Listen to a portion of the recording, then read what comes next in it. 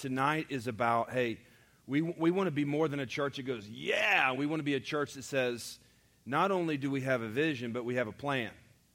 You see, a vision without a plan is a daydream. A plan without a vision is a nightmare. And we've said we want a vision and a plan. Have you ever been in an organization where you have a leader that says, hey, we're going to do big things, and you in your mind are going, yeah, right, we're all going to go back to our offices and keep doing the same thing. And we've said we don't want to be like that. And in the history of this church, we have dreamt about, thought about, I've certainly preached about all that God wants to do in and through us, and God's done amazing things. I'm not sure I've been great as a leader at helping us execute a plan that every one of you can be a part of. This year, it changes. We as a church this year have set our hearts and minds on this goal. We are going to follow up on 10,000 prayer requests. Now, that sounds like a simple phrase, and you might think, well, that didn't sound all that complicated. I want you to know that simple phrase comes after a lot of wrestling and talking and praying and considering. And we found that irreducible minimum of the goal that God has set in our hearts. There's a lot of things that we could do. So we looked at the 7-year, and then we looked at the 3-year, and we said, which one of these do we feel like has to drop down into the 1 year? Do we need to lean into? Which one is going to really transform this community, transform our church, and transform our lives? And we knew, as we were discussing around the room, a lot of things were considered. Do we focus on leadership development this year? Do we focus on our communication? And we want to have just the bangingest social media, whatever, and then somebody said, let's focus on prayer. Whenever somebody said, let us focus on prayer, something in my heart jumped.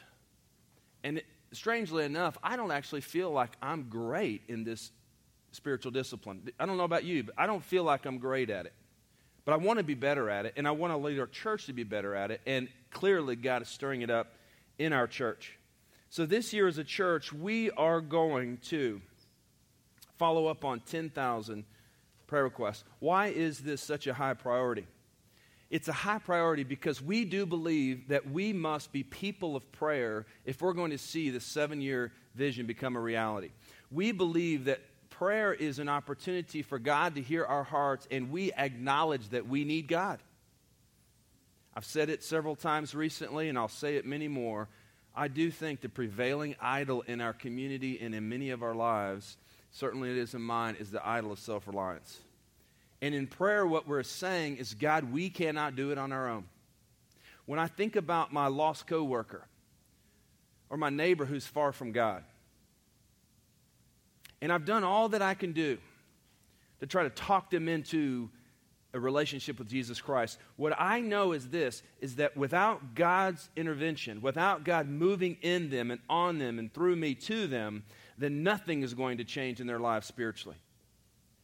It is a high priority because we as a church know this. We have got to be people of prayer. You know, in the New Testament, the earliest Christians that began to understand what it meant to follow Jesus, they came out of a tradition, if they were connected to Judaism in any way, where people prayed 3, 4, 5 times every single day. And in the early church, the church gathered to pray regularly.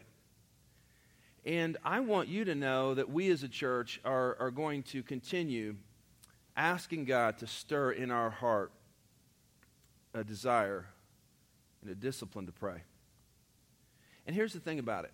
Everybody can do it. Everybody. You may be sitting out there and saying to yourself, you know what, I don't really know that much about God.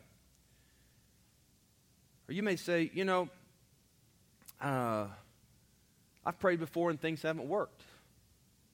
Or I don't know how to talk to God.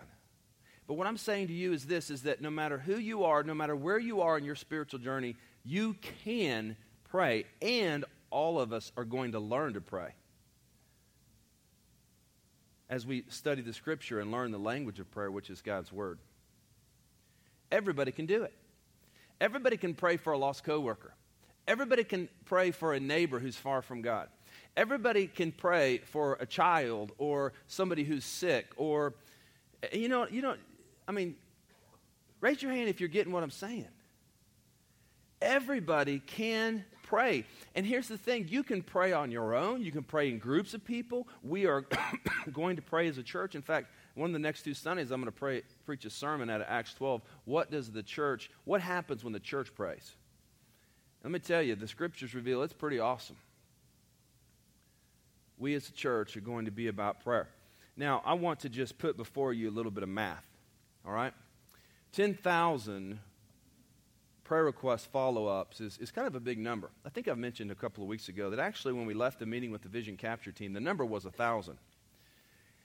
And I left and I thought about it for a couple of days, and what occurred to me was that 1,000 was like, if I'm you, I'm sitting there, I'm thinking to myself, man, the leaders ought to be able to get out 1,000.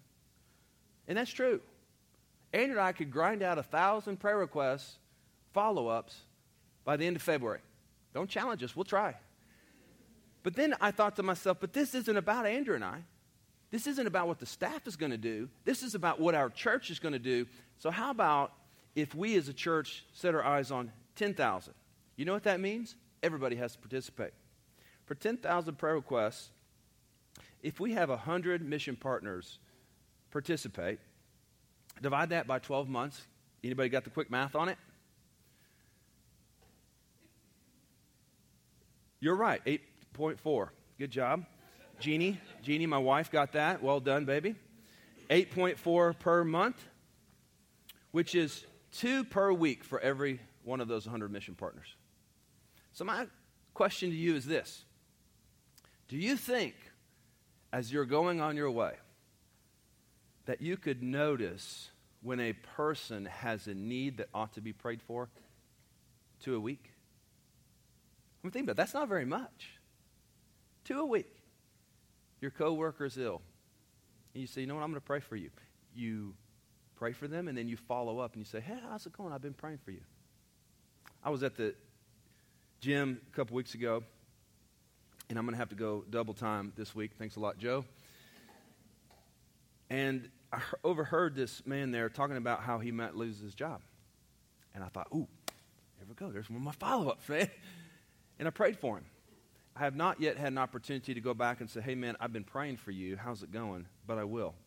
It's that simple. So part of this that's important for you to understand is that we're asking God for 10,000 follow-ups, but for 1/3 of these to be prayers for unchurched people. People that are outside the faith.